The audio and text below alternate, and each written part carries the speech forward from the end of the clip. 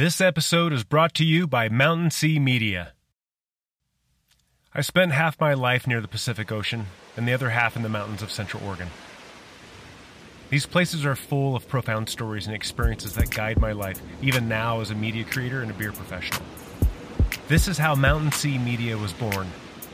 I realized how impactful stories are to our lives and business. Stories share good experiences and the warmth of friends. They improve business by sharing these experiences and connecting deeply with our customers.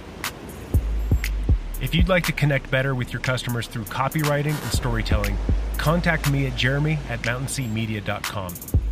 It's your story. I'll help you tell it. Welcome to episode 41 of Good Beer Matters. It's very interesting to see how many brewers shy away from the cold side of production because it tends to be the most daunting. I would argue that almost every plate of food you have has some derivative of fermentation. There's a reason that you can't just take those components and make a finished beer. It has to go through fermentation. Fermentation is a process that used to be hailed as something magical or mystical. Then we learned that fermentation is due to a single-celled organism that turns our batch of porridge into something far better. Many of us consume fermented food items on a daily basis and don't even realize it.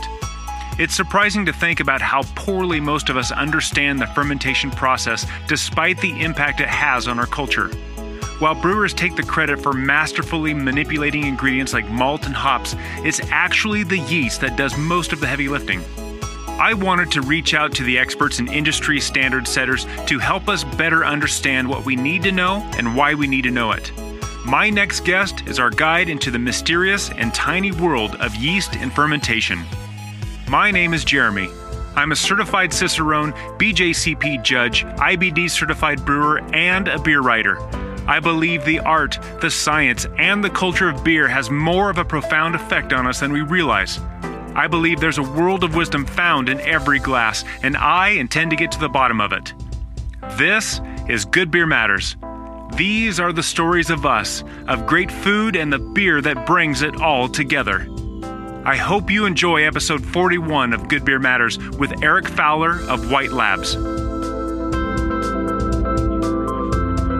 Beer Matters podcast. I'm kind of excited to dive into more deeply into the world of yeast. It's one of the main four components to making a beer or any liquor, wine, cider, even whiskey. I mean, everything needs to be fermented, and yeast do all that work, and it's a kind of very fascinating world. But first, will you introduce yourself and tell us about how you got involved in beer and what you do? Sure. Yeah, thanks for having me on. It was awesome. And yeah, my name is Erik Fowler. I'm the education manager at White Labs. I'm based in San Diego, but we are a global company, so we've got 3 locations. Headquarters here in San Diego, Asheville, North Carolina. We've got a large production facility, brew pub, a pretty cool restaurant, and then Copenhagen, Denmark. Then we have a small warehouse in Hong Kong as well. So it's been a great company and a great journey. I've been in the industry for about a decade. Started off with beer and wine sales, worked for a small nano brewery for a couple of years and was really able to get my feet wet, do a little bit of everything, being the only paid employee. So it was a great learning experience. And then spent about 2 years with Stone Brewing Company, and I've been with White Labs for just about 5 now. Wow. So I assume you were brewing, and you can I assume you have a degree in fermentation of some sort as well? Yeah, so my story in that regard is pretty unique. So I started more on the sales side, and dealing with people and communicating has always really been the interest of my journey. So I got my Cicerone certification in 2012, 2013. I've done a lot of sommelier training, and I got a certificate in the business of craft beer from San Diego State, probably 2015 now. And I've done a lot of, UC Davis courses, different quality assurance workshops, some of the Siebel programming and that kind of stuff. But yeah, because of that, my story is a little unique, and I come from hands-on brewing side for sure, but definitely am a sales guy at heart, because I really like communicating what tends to be complicated topics in the way of fermentation, and trying to make it a little bit more accessible for not only the general public but brewers too. It's very interesting to see how many brewers shy away from the cold side of production, because it tends to be what seems the most daunting. A lot of people might change hops, might change the techniques they're using to extract those different compounds from hops, whether it's different dry hopping techniques or you're doing whirlpool or mash addition. But when it comes to fermentation, a lot of breweries tend to be pretty timid and just stick with a strain that they know is consistent, which is great. A fermentation profile that's consistent, but it's often interesting to see experimentation, trying new yeast strains and trying new fermentation techniques, and really communicating that. So it's a big fun aspect of my job. Interesting. Quick little dive into the weeds, but you mentioned that a lot of brewers you find are kind of timid to change up their yeast propagation and yeast pitching routine. That kind of harkens back to the lambic brewers, where they won't even clean the cobwebs off the ceiling, or if they do move facilities and they spray wort all over the walls just to try and keep that environment and that terroir. Is that kind of the same thing that people do, or is it just a little bit more of a mystery to them that they don't want to change it if it's working? Yeah, I guess the idea behind that, it's consistent in the sense just like anything, when somebody teaches you to do it, that's the only way you know it, that's what you're going to try to replicate, right? Gotcha. What's kind of a romanticized story with, what you were saying in Cantillon moving facilities and, spraying lambic all over the walls to try to, make that microflora consistent throughout other facilities.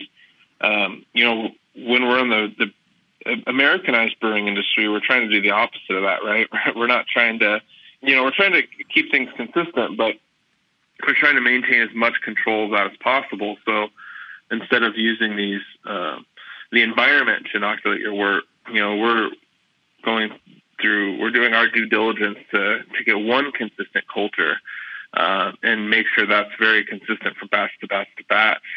But where a lot of brewers might not be as familiar is the one culture that they've been taught to use, which is generally a California ale type yeast. Maybe there's a better yeast strain that will produce that style a little more accurately. If you're doing an English porter, there's a chance that an English strain might accentuate those malt notes a little bit different and produce a more drinkable beer. So, it's interesting to see how a lot of breweries will try the new experimental hop variety without even blinking an eye, but trying a new yeast strain is a little more finicky, because, when something goes wrong, it, has a little more potential to skew a beer away from what you're intending.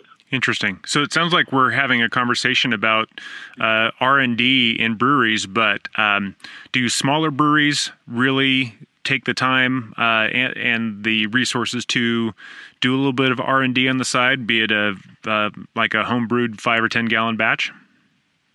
Yeah, I see that quite a bit. Benchtop trials are pretty difficult to accurately see how the beer turns out from a sensory standpoint. But yeah, 5-10 gallons, or a lot of times we'll see a 1 or 2 barrel system is a little more common. But what's kind of cool about that, and still, reigns true to what we do here at White Labs, is we have 2 tasting rooms. Again, one San Diego, one Asheville.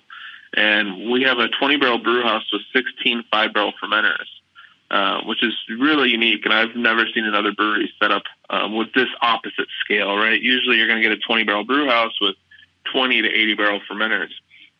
And we're kind of scaling down. Instead, we've got that 20 barrel brew house and 5-barrel fermenters. So what that allows us to do is do a split batch and then do up to 4 different fermenters with the same base wort, and then inoculate 4 different yeast strains, which, it's kind of doing that R&D on our own, which is really cool and teaches us a lot about strains that maybe we haven't worked with that much, because we have so many in our catalog. You can't always have all the data points if it's a newer yeast strain or maybe something you're just releasing. Yeah. And I do that as a home brewer, and I think a lot of people do that as a home brewer because, it's already pretty much set up into the infrastructure. You have 10 gallons of wort, and you separate out into 2 carboys, and you have the opportunity to do this. And I just brewed a Munich Dunkel, and I've tried, let's try this Munich yeast and then try the Bavarian yeast and see how they're different, how they're the same. And that's just kind of easy. But it's interesting that more brewers don't do that. It sounds like you guys are set up to. It actually sounds a lot like the Party-Guile system, where you have one mash to rule them all, but you can separate it out and just see the compare and contrast the yeast profiles in reality. Yeah, it's cool. It keeps everything in the way of the other ingredients in your base wort the same. We primarily have that brew house to produce wort for yeast propagation, but it was kind of cool design that they decided, we can still brew beer on this, so we might as well throw some fermenters in there and share the beer. And it's cool to see, what's successful and maybe what some misses are. And you're able to get really specific in your preferences too. So, kind of going back to what you were saying your batch was, if you get a couple lager strains that maybe the differences aren't as stark as, say, Hefeweizen versus an American strain, or a Belgian strain versus an English strain, that, those side by side are going to be very, very different. But if you get 2 strains that are very similar, like 2 lager strains, you might only see slight differences in attenuation, which is going to change malt character, perception. It's going to change the accentuated bitterness or any other malt-derived flavors. And so it's cool to see how those nuances really impact preference. Some people might like one beer with, one lager strain, and some people might prefer it with the other one, even though on paper, if somebody handed you either of those, you'd be fine with both. Mm-hmm. Yeah, I find that interesting, especially if you find yourself at a beer fest that it's just doing like, okay, we're just doing just lagers at this beer fest. Well, now you can really start doing a little bit more scientific yet enjoyable tasting process. I find that fascinating, yeah. and hopefully people listening find that equally as fascinating. But that's a great way to go about it. Yeah, it's geeky, and you do get some misses. So we've gotten better at what strains we choose based off of, at the end of the day, we still have a tasting room and we want to sell beer. So if you have, we do pale ales, and again, one would have, say, California 5 ale yeast, and the other one would have a Hefeweizen strain. Well, it was really cool to explain to somebody that might not even understand what yeast is, that, it impacts these beers in a different way. The Hefeweizen pale ale is probably not going to sell as well, and you end up with, 100 gallons of the Hefeweizen pale ale left while the other one's gone, and now you just have a mediocre beer that you're trying to sell. So yeah. We've gotten better at showing differences, but really picking stylistically accurate strains while doing so. Well, let's shift gears a little bit, and we kind of started to get into yeast. So I want to pull out just a minute and tell me about White Labs. Tell me the story of White Labs. We started in 1995, probably about 5 miles from where I'm sitting today. But we were started by Chris White, who was our owner, founder, president. He was getting his PhD at UCSD and working in a lab at school, while also homebrewing. So he started homebrewing at a small homebrew store towards San Diego proper, and just realized that there wasn't great quality yeast available to homebrewers or professional brewers. And during that time, he was able to propagate some brewer's yeast, or Saccharomyces cerevisiae, up at school and bring it to the homebrew store and share it with his friends. So he'd do that about once, twice a week, and they would blow through it. So he really saw demand for it. And, in the last almost 25 years now, it's, grown to show how much the industry's grown, but how much, knowledge has been achieved during that time, and how improved quality is overall. I mean, even in the last 5-10 years, beer quality, domestically has increased quite a bit, and a lot of it's better access to quality ingredients, and then just in general having a better understanding of how to use them. So yeah, during those early days, he tells a lot of stories about trading a lot of pizza for yeast for places like Pizza Port, meeting Vinny from Blind Pig, which later became Russian River. They were kind of in Riverside, which is north of San Diego here, and meeting him halfway, trading yeast in parking lots. And we've come pretty far since then. But fortunately, the camaraderie and the idea of that homebrewer spirit and just building community is still very true within our company, which speaks a lot, I think, to Chris's achievements and then everybody else that's helped build that vision. Well, and it's funny that it's not a very common story, but there are a few individuals that come to my mind, Chris White being one of them, who just, studied the right thing at the right time, where,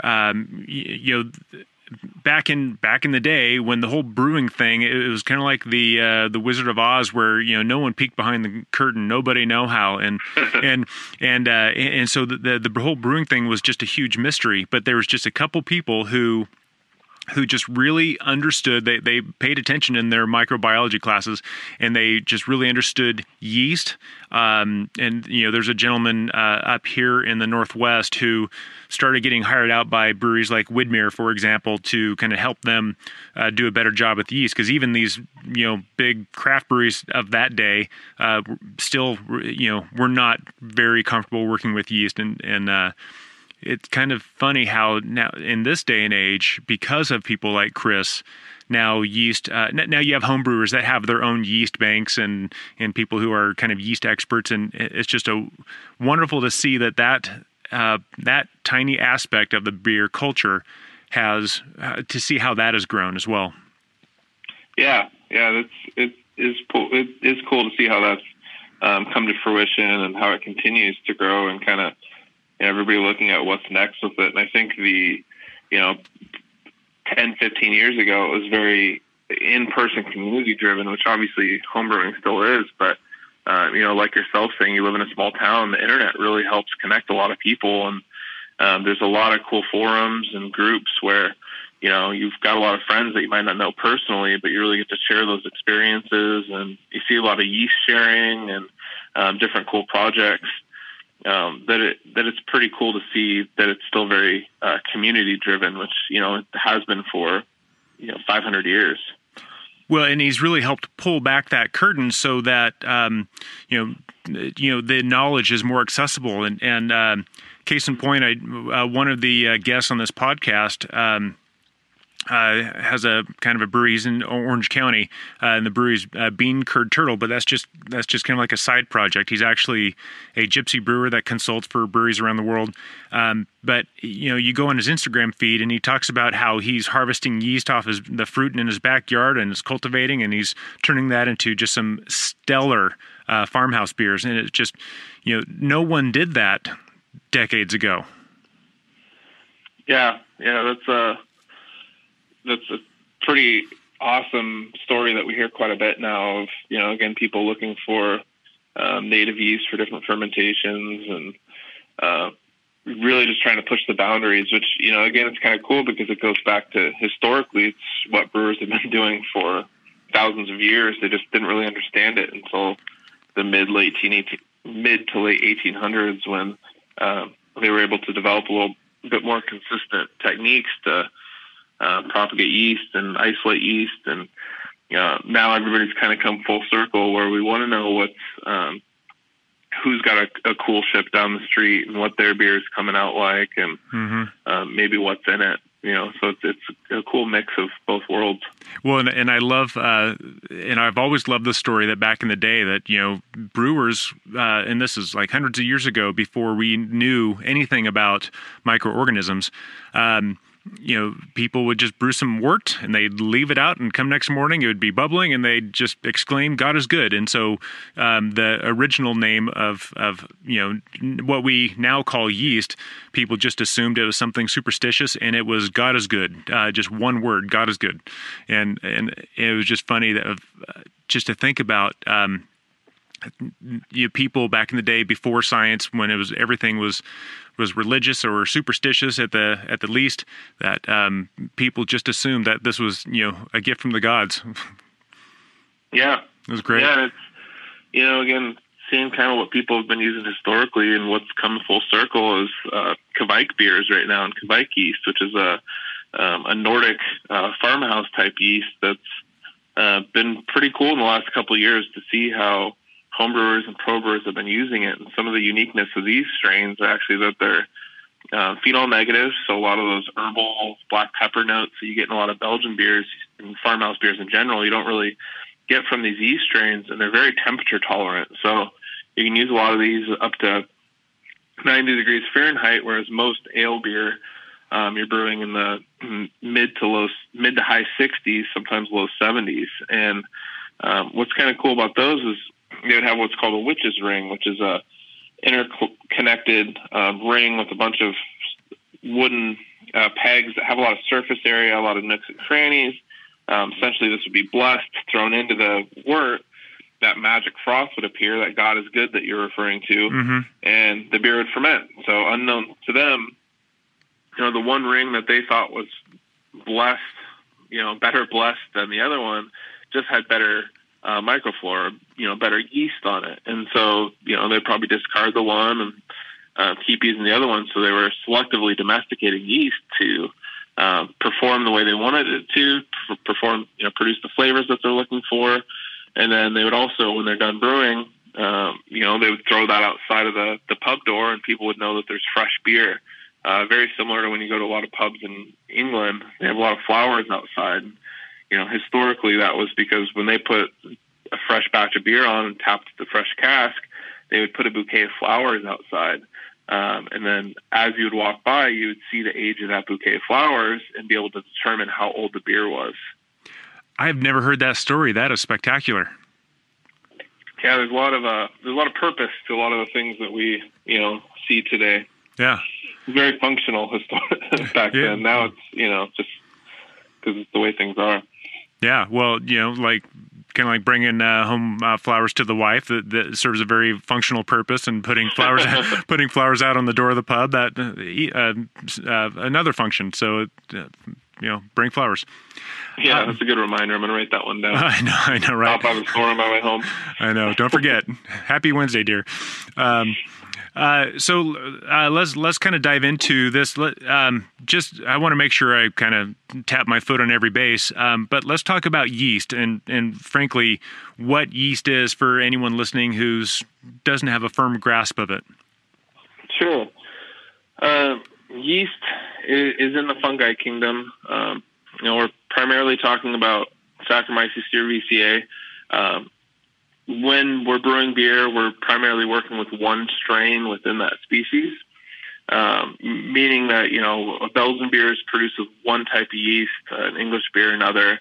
But really what we're looking for is the byproducts of fermentation, right? So CO2, ethanol, glycerol being some of the primary metabolites. But when we're talking about craft beer or very flavorful beer, the beer that we probably like to all consume, you're really looking at those secondary metabolites. So what are the other flavors that are being produced by these strains? There are a lot of, quote, clean strains. When you hear that, you're really talking about strains that might not produce as much quantity of these secondary metabolites, but still have a lot of influence, and a lot more influence than we might think or give it credit for. And a lot of that, a good example of that, just to show yeast's importance in producing finished beer, would be, if you break beer down on paper, you've got maybe 6% ethanol, 2% sugar, dextrins, you've got some isoolic acids and some different terpenes from hops, so some hop aromatic and flavor compounds, as well as the bittering compounds. And then 90+% water. But there's a reason that you can't just take those components and make a finished beer. It has to go through fermentation, because a lot of these, again, secondary metabolites add a lot of nuance to the beer and a lot of complexity that we might not see if we were just to add, the sum of all those components together.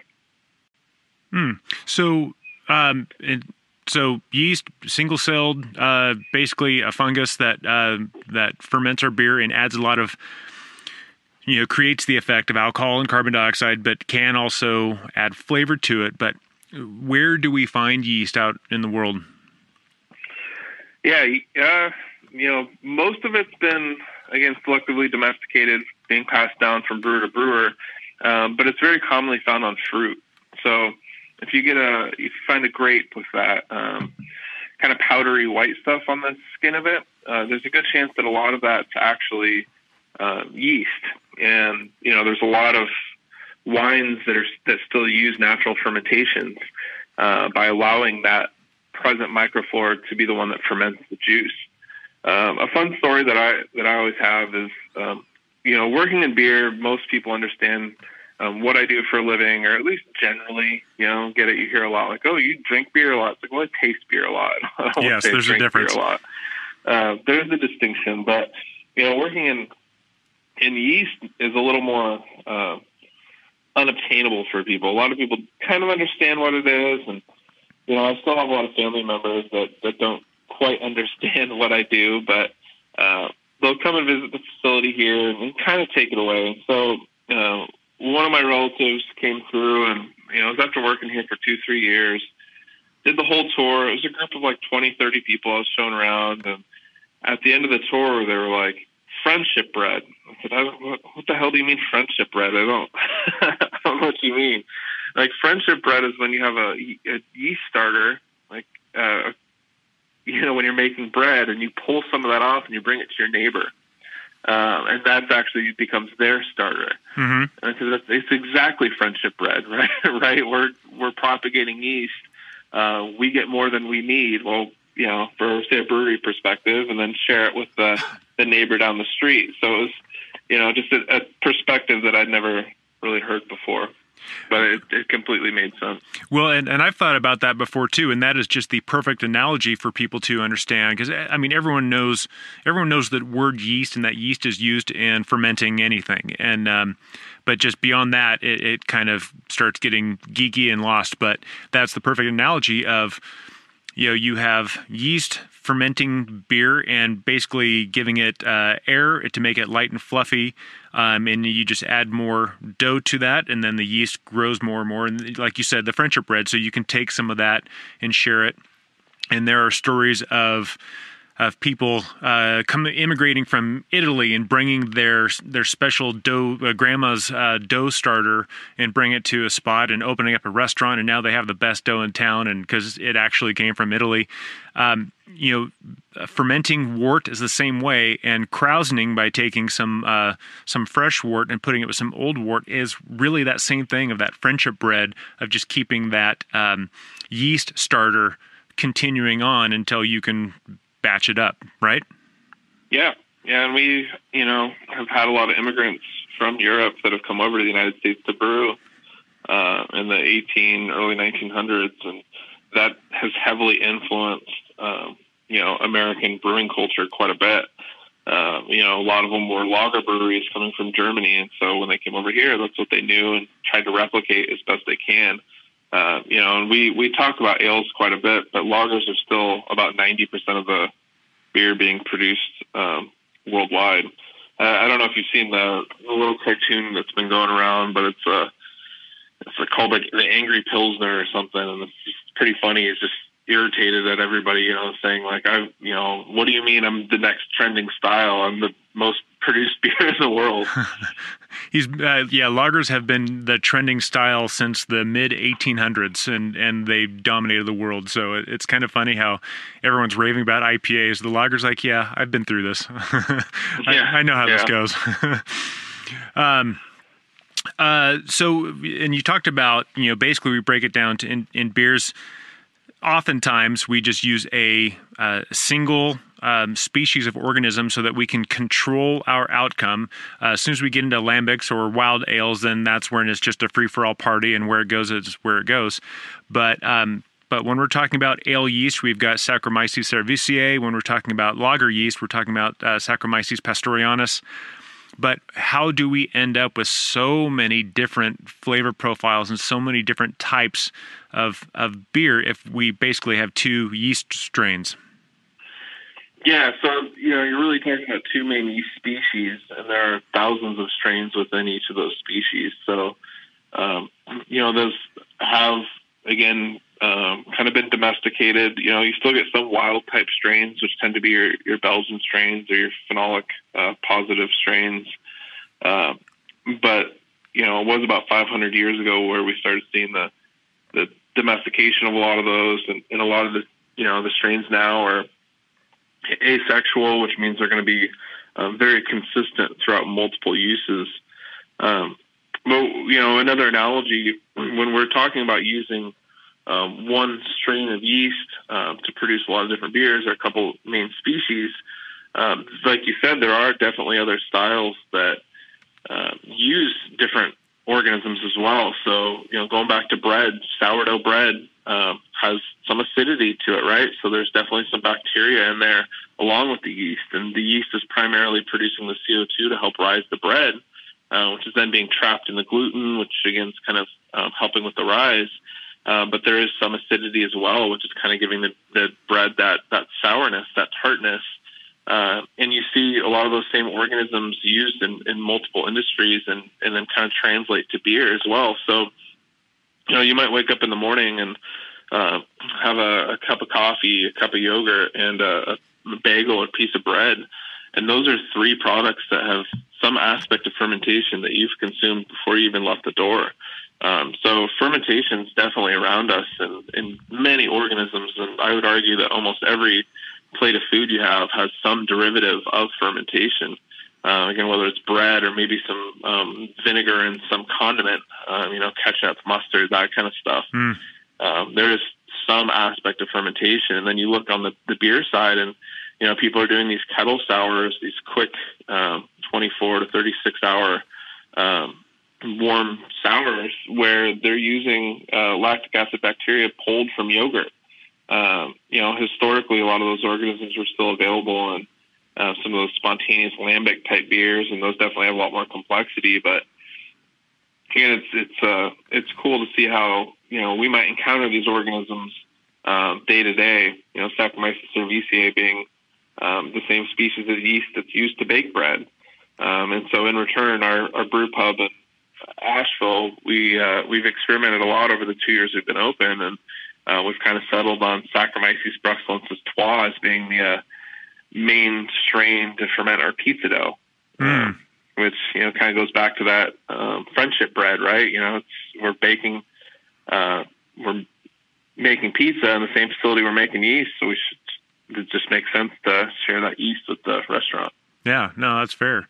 And so, just a quick aside. So, I mean, all the things that we consume on a daily basis that are fermented with yeast or even a bacteria, but we've got bread, we've got obviously beer, wine, sake, any spirit that goes through fermentation before it's distilled.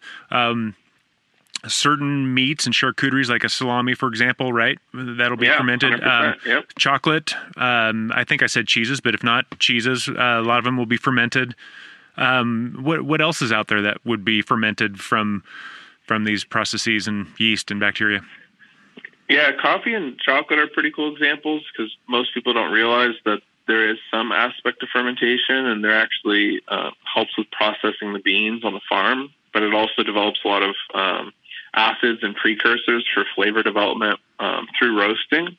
But some more obvious ones would be sauerkraut, kimchi. Yeah.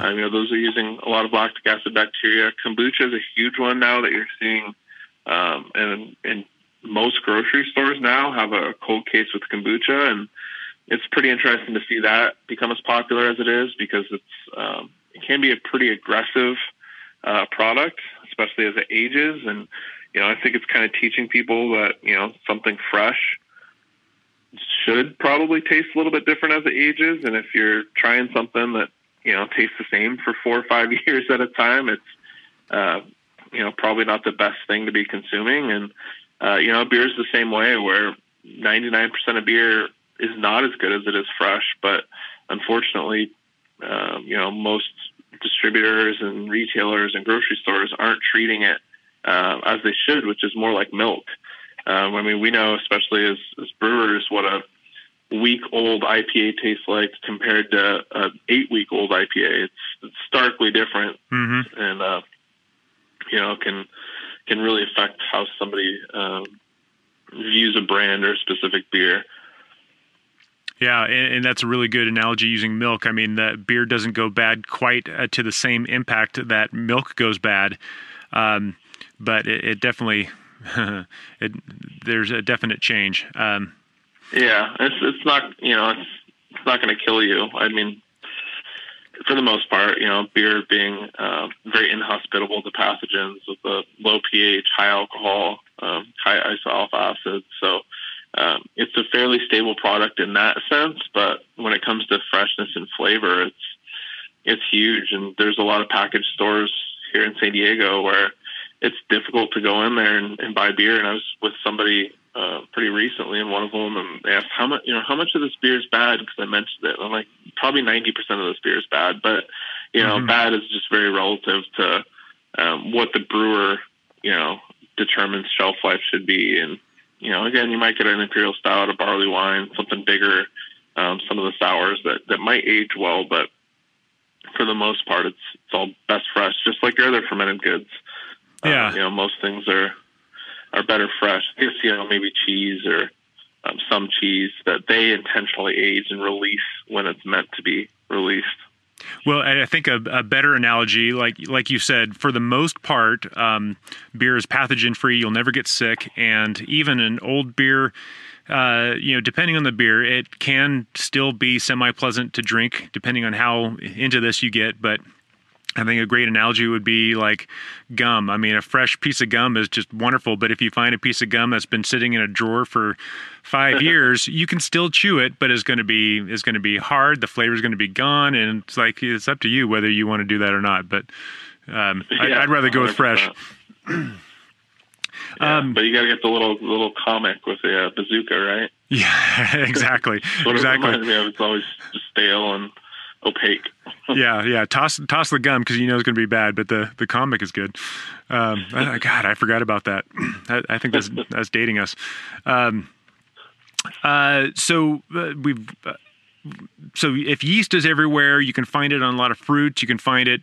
Even Rogue Brewery pulled yeast out of John Mayer's beard to make a beard beers. I mean, you can find yeast anywhere. It's a naturally occurring thing. We were part of that project. Actually. Oh, were you?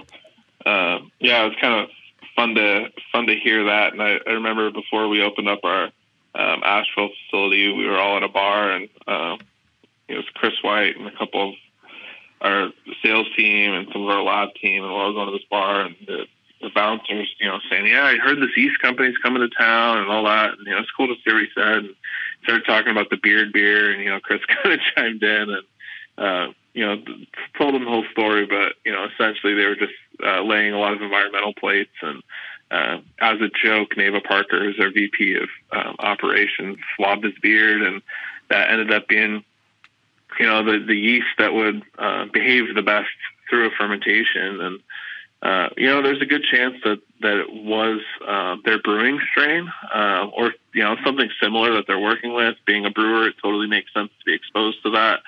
But it's a pretty cool story and grosses a lot of people out. So seeing marketing for that beer is pretty interesting. Yeah. Oh, I actually got to try it. And everyone was just disgusted by that. But if you understand the brewing process, then, have no fear. But I just had a taste of it once back when it was actually in the pub in Newport, and it was a bit on the tart side. So I'm sure there was some bacteria involvement there as well. But it was kind of a fun story, a fun experiment. It's an easy way to communicate that yeast is everywhere. Yeah. I've got a pretty big beard, so I don't like that story that much. Everybody starts looking at me a little bit different. I know. Yeah, you're thinking, no, we're not doing this again. So this is a perfect segue, but so will you describe, how does one capture yeast in the wild and then propagate that up to a point where you can actually use that in a beer? Sure. There's a couple different ways of doing it, but probably the easiest, especially from a homebrew scale, would be just to, get a growth medium that you're going to be doing your starters in. Such as low what? Gravity. And then you can either inoculate it with, fruit peels and kind of see. And what you're really looking for, though, is some visible activity, so to see something fermented. But really what you want to look at is pH drop, because that's going to determine safety.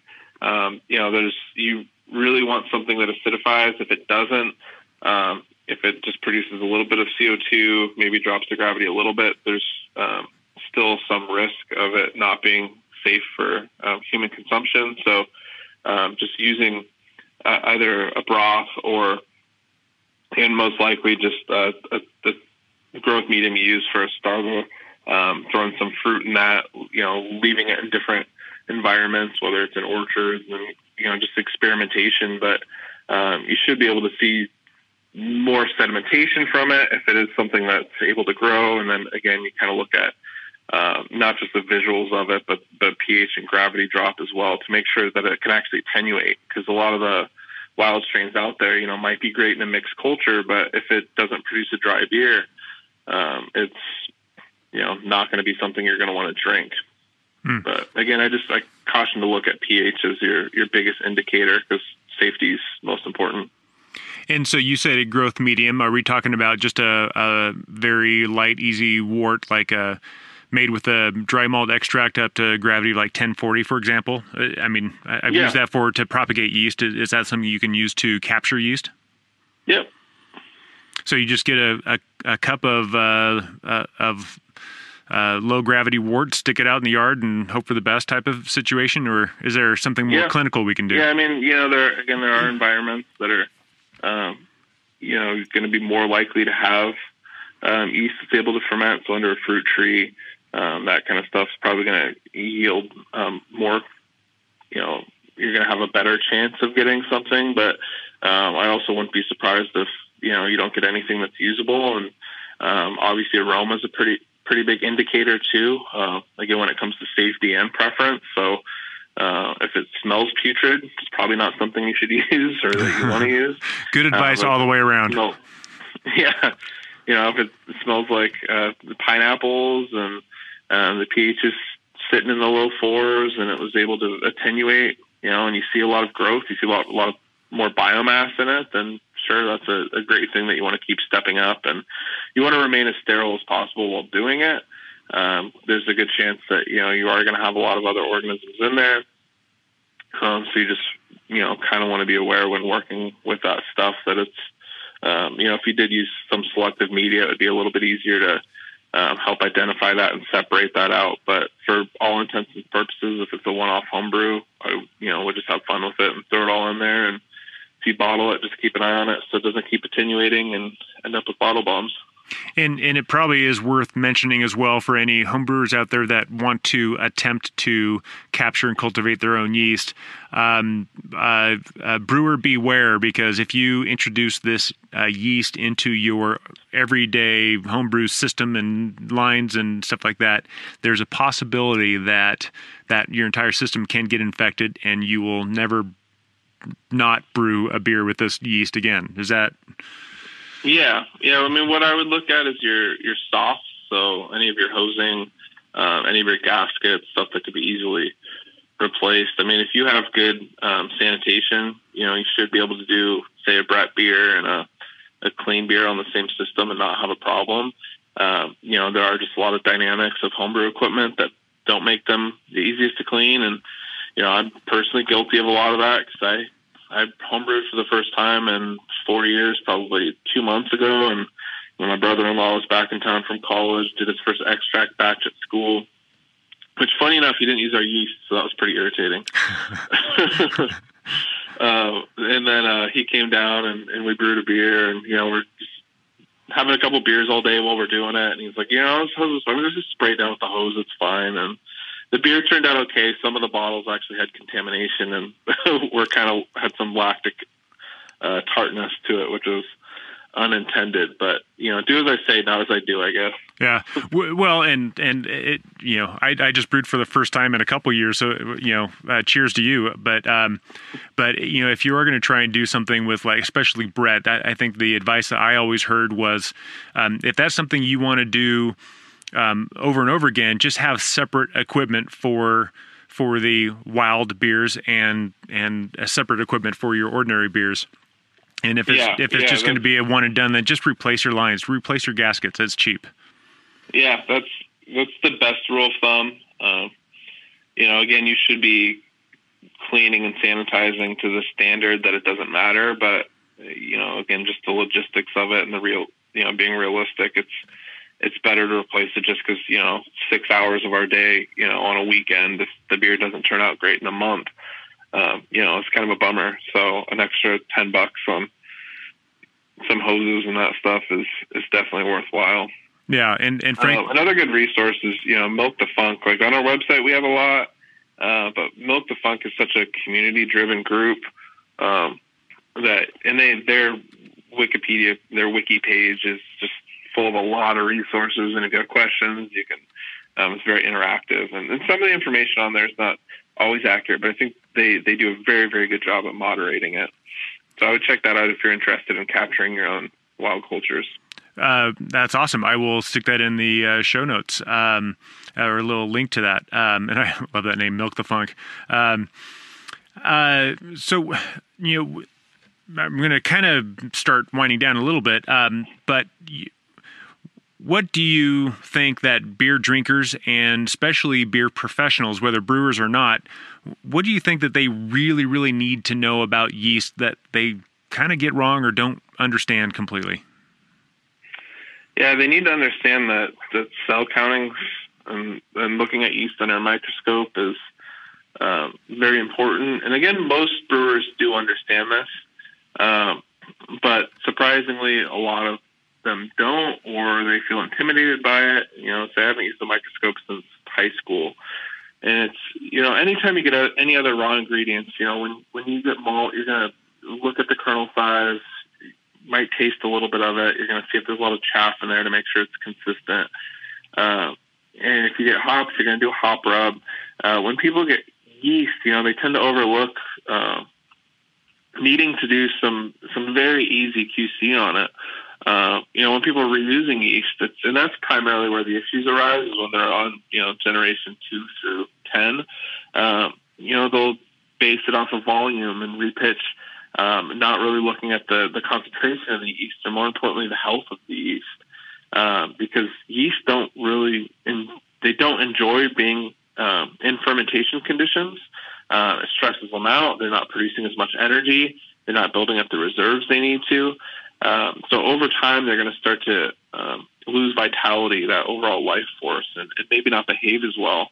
And it's, it might show itself as increased sulfur production. The flocculation might not be as great.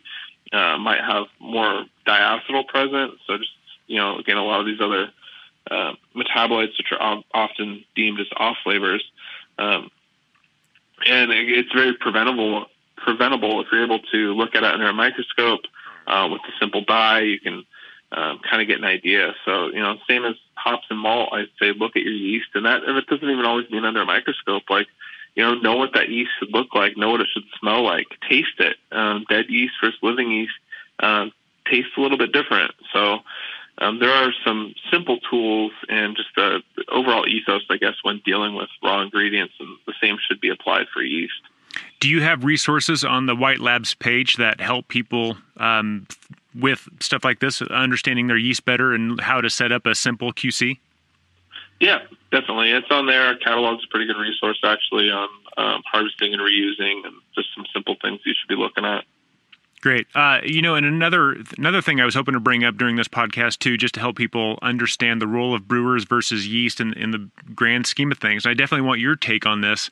Is brewers get a lot of credit for creating amazing beers, but I think it's helpful to think of them in more terms of just being a rancher who goes out and tends to the cattle, their sheep, the livestock, what it may be. Brewers are very much just ranchers, except their livestock just tends to be a single-celled fungus. And so they're really creating an environment. They're just trying to take care of the yeast, make sure the yeast are comfortable. So when it comes time, they can pitch that yeast into some wort, so that the yeast can do their job. Then they pull that yeast back out, set them aside, and just take very good care of them. And they're really just kind of creating an environment so that the yeast can do all the work, so that then the brewers can take credit for it. Fair? Yeah. I think brewers would call themselves janitors over ranchers, but yeah, that's a good one too. They just kind of they facilitate the goings on, but they're not directly responsible for the goings on. Yeah, definitely. It's creating the correct environment to allow the yeast to flourish, just like you would with any living organism that you're trying to get something from, for sure. Yeah. But I think back to your comment about don't be afraid of it. Don't be afraid of doing some simple quality control. If you do want to work with yeast, if you are a brewer, a home brewer, whatever, that really is your job, is to care for the yeast, create this environment, create these flavor profiles. And if you're going to examine the malt and taste them and sniff the hops, don't be afraid of yeast. I mean, it's, you can taste it. It tastes kind of like wet bread dough to some extent, and it's not bad. Just get to know it. Yeah, just don't eat too much of it. Yeah. If you do, send me a video. Careful what you ask for. You might get it. Doing shots of yeast for you. That'd be. This is no. Well, and it's not funny. It's a very serious medical condition. But I find it fascinating, interesting that you can create. I think they call it an auto brewery syndrome, where you end up replacing your gut flora, your natural gut flora, with a lot more yeast and stuff that will actually start fermenting whatever you put in your stomach. It'll actually start fermenting that, so that you have a very low grade alcohol running through your system all the time. Are you aware of this? I've seen article titles, but I haven't really looked into it too much. I read about this some time ago, and it's very, very rare, but it is a thing, and it's so maybe don't eat too much of the yeast or drink too much of the slurry, because you don't need to become your own brewery. So Erik, if you could be the beer king of the world for a day, what would you change? I don't know. I think there's a lot of different, beer styles and products for everybody. I personally don't like food in my beer, and what I mean by that is, chocolate, fruit, cereal, that kind of stuff. But to each their own. So there's plenty of beer out there that I enjoy. I guess if I changed anything, I'd go back to fresh, accessible beer. And I drink a lot of hazy IPAs, and it's not because it's my favorite style. It's just because it's very obvious that they're fresh and people are rotating through them, and they're easy to get. I guess more West Coast IPAs is what I would really shoot for. Being in San Diego, there was a good picture from GABF, where I think it's Thorn Brewing had there's that classic meme of somebody sitting on a college campus, and it says, something changed my mind. And it said, West Coast IPAs originated from San Diego, changed my mind, and I thought that was pretty funny. Someone asked recently, how do you feel about basically, essentially pastry beers? And I've tasted a bunch of them. They're fun. But frankly, I'd rather have a traditional beer and pair it with a pastry than actually have that chocolate cake beer or that cereal beer or something like that. I think I'm with you on that one. Yeah, but I do think it's important that the industry has people really excited about certain beers and are seeking them out and, chasing them and doing trades and stuff. And I think that passion's definitely helps drive it, and, allows some of those breweries to maybe produce beer that other beer geeks might enjoy outside of that. Yeah, and they're fun. I've tasted a beer that tasted exactly like carrot cake, a really good carrot cake with cream cheese frosting, and it was impressive that you could pull that off. But I'm not going to drink that on a Friday night typically. So yeah. So if you had the opportunity to choose your very last meal and your very last beer before you depart this earth, what do you think they'd be? You should have sent me these beforehand, man. These are good questions. I like the candid answers better white wine, white wine and garlic reduction mussels with Le Fin du Monde. Ooh, nice. That's my go-to. I get it about 2-3 times a year, and it's pretty money. It's also great with Sancerre, which is a Sauvignon Blanc from the Loire. Oh yeah, no, I love that wine. But I can tell you've thought about this before because you didn't take very long to come up with a pretty detailed I do answer. a lot of beer and food pairing classes, so I've got a couple on my back burner. Yeah, I've got a revolving. Depending on my mood, I'll have a different answer to that same question. It's kind of funny. So given all your studies and everything we've talked about and just kind of the summation of your experience with beer, why does good beer matter? Good is very relative, right? I think beer in general matters because, again, the sense of community, and that's really what it comes back to. I know a lot of people in this industry are very passionate people, and it's a little pretentious, but to try to think that you're putting something better into the world than you're taking from it. And, I think, again, I think good beer matters as long as it makes somebody happy. I've been saying quite a bit recently with so much good beer out on the market that I would rather drink in a place with B+ beer that's got a great atmosphere and good company than a place with A+ beer that's very uncomfortable with, that's not that inviting. And so, that kind of signifies for me that beer quality is very, very important. But fortunately, we're kind of getting past that point where most beer is pretty good quality. So where we can really be able to pick and choose a little bit more based off of the experience we want to have with it, as opposed to just having to seek out and go where the good beer is. The good beer kind of comes to us now. Yeah. Yeah, I've experienced the same thing where people are just like, we can find good beer anywhere. What else you got?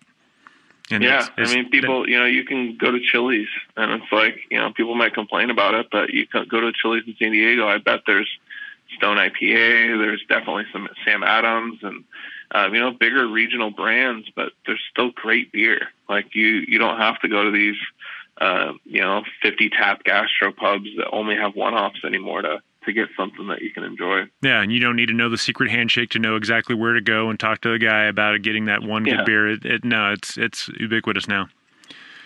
Definitely. So if people want to learn more about White Labs, or especially dive into all the resources that you have available, it looks like you guys do some, not just yeast propagation and selling, but also a bunch of consulting and other work as well. If people are interested in learning more, where do they go?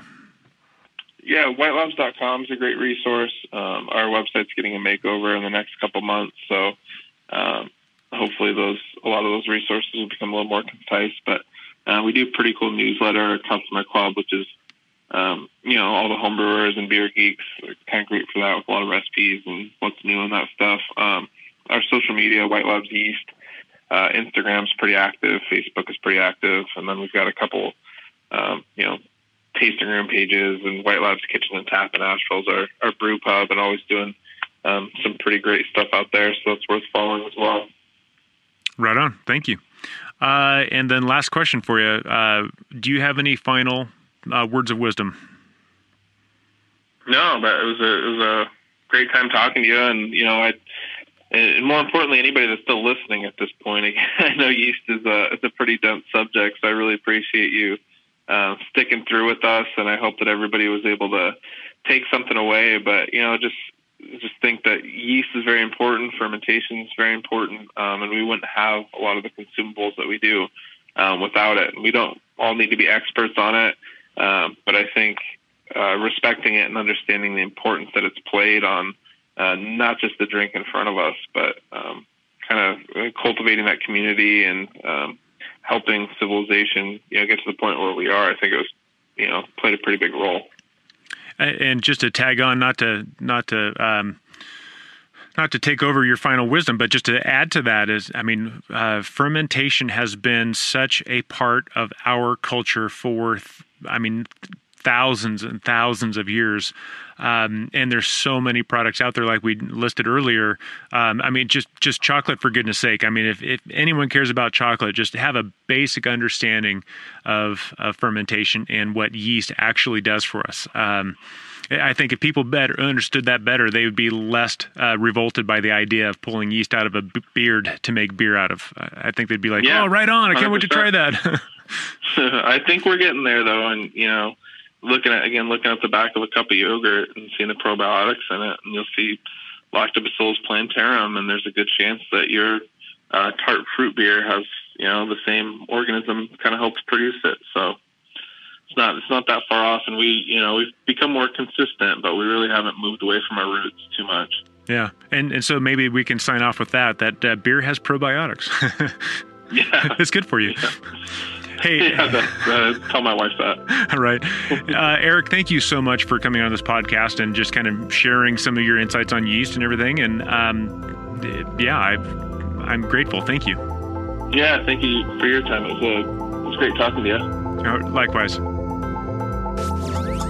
When discussing beer, people often gravitate to the sexy descriptions of the citrusy tropical hops or the toasty and bready malt. The complex role that yeast plays is often overlooked. Perhaps with better understanding and appreciation, the contributions by yeast in your beer will be the next topic of more sophisticated discussions.